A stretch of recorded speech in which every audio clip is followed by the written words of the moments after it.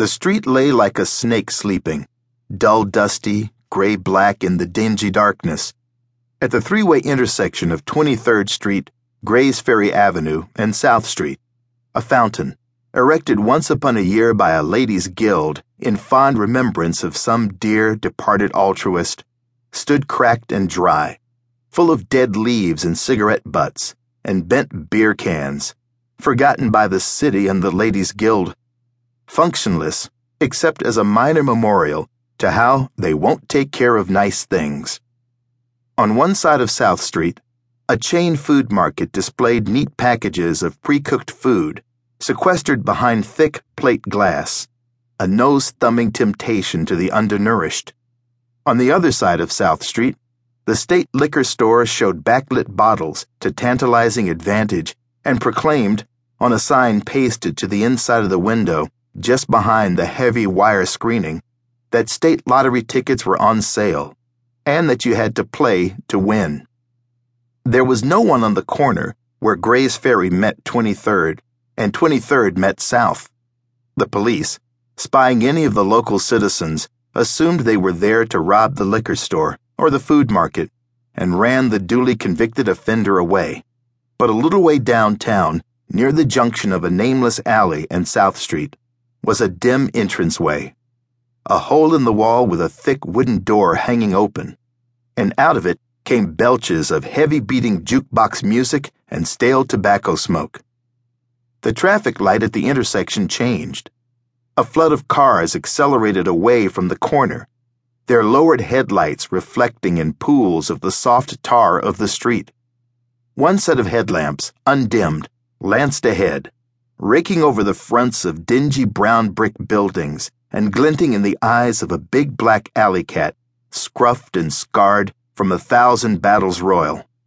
Blinded, the cat darted into the street and was caught beneath the rear wheel of the last car in the string. The car swerved slightly and pulled over to the curb, and the driver, a balding man dressed in baggy gray slacks and a blue coat sweater, got out. "What on earth did I hit?" he muttered, looking around. "Oh, God, George," said the woman in the right front seat. "It was probably just a bump in the street. There's enough of them, Lord knows. Why don't they do something about the streets in this neighborhood?" "It couldn't have been a bump in the street," George said. "The front wheel didn't hit it, and the back wheel did. I just hope it wasn't a child." "A child? At this time of night?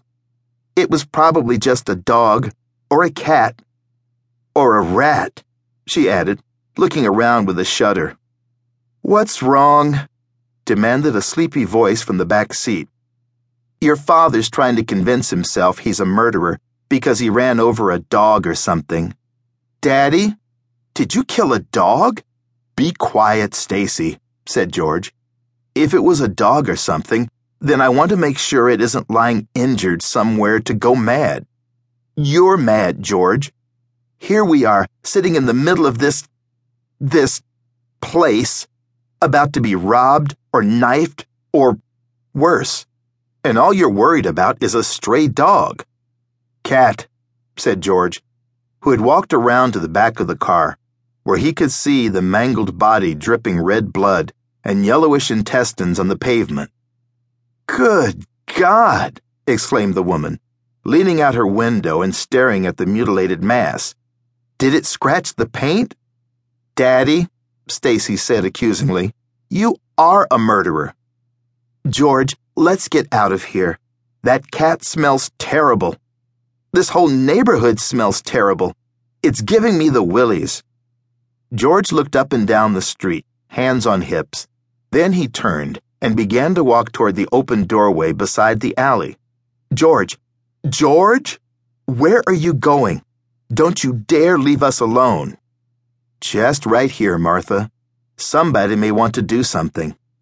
He walked on.